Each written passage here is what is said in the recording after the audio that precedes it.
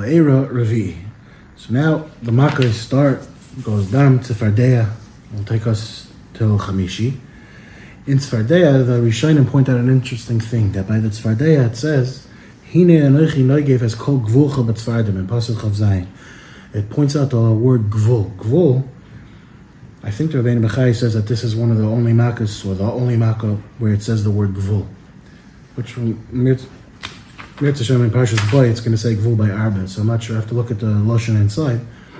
But Chazal already point this out, and they say because Mitzrayim always had an argument with their neighbor Cush about where the boundary was. Mitzrayim wanted to claim more territory than it was actually belonged to them, and because the Tzfardim only filled up the gvul, the boundaries of Mitzrayim, and they didn't go to where the actual wall was. So Cush understood that their gvul is actually much larger than Mitzrayim claimed. So that's why it says gvul. So somebody asked the Chabina Rav, by Makas Arba, by the locust, it also says gvul. So what are you going to explain over there? So he said something ga'oinus, I'm going to share with you.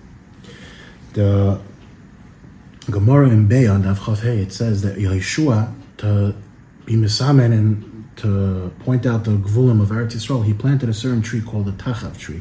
It seemed like that was the customary tree to be used to be Misamen a border, this tree, Tachav tree. So he says that Mistama, Cush, now that the frogs gave us the exact parameters of what the borders of Egypt were, they probably planted trees there so that there shouldn't be any future machlekes, that this is where the border ends, this is where it begins.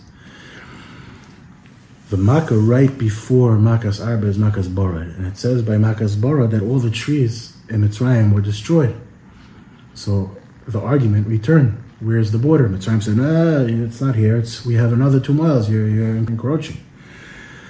So what happened was Hashem made that by Makas Arba it says gvul again, so that they should know where the gvul is and they could replant those tachav trees to be masam in the border.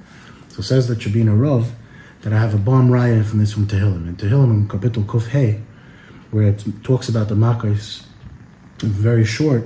So in Pasuk Lamed Beis and Lamed Gimel, it says over there, Nasan Gishmehem Borod, Eish Hava Ba'artzam, Hashem rained down on them Borod. It says, Vayach Gafnam Useinasam, and it destroyed the Geffen and the Te'ena trees, Vayeshaber Eitz Gvulam, and it destroyed the trees in their Gvul. So we translate it, you think, all the trees in the Gvul of Mitzrayim. So he goes, no, it means the Eitz, all the trees that were used for the Gvul, all the border trees, the Tachav trees that are used to be Misam in the Gvul, were also destroyed by the Makkah of Barad. And that's why, by Makas Arba, once again, we needed this nace. And the Sfarim say that by the Tzfardim, they got a reward. The ones that jumped into the oven didn't die. All the other Tzfardim that were in the beds and everywhere, they died. Except for the ones that jumped into the fire, they had this chus of returning to the Ya'ar, to the river.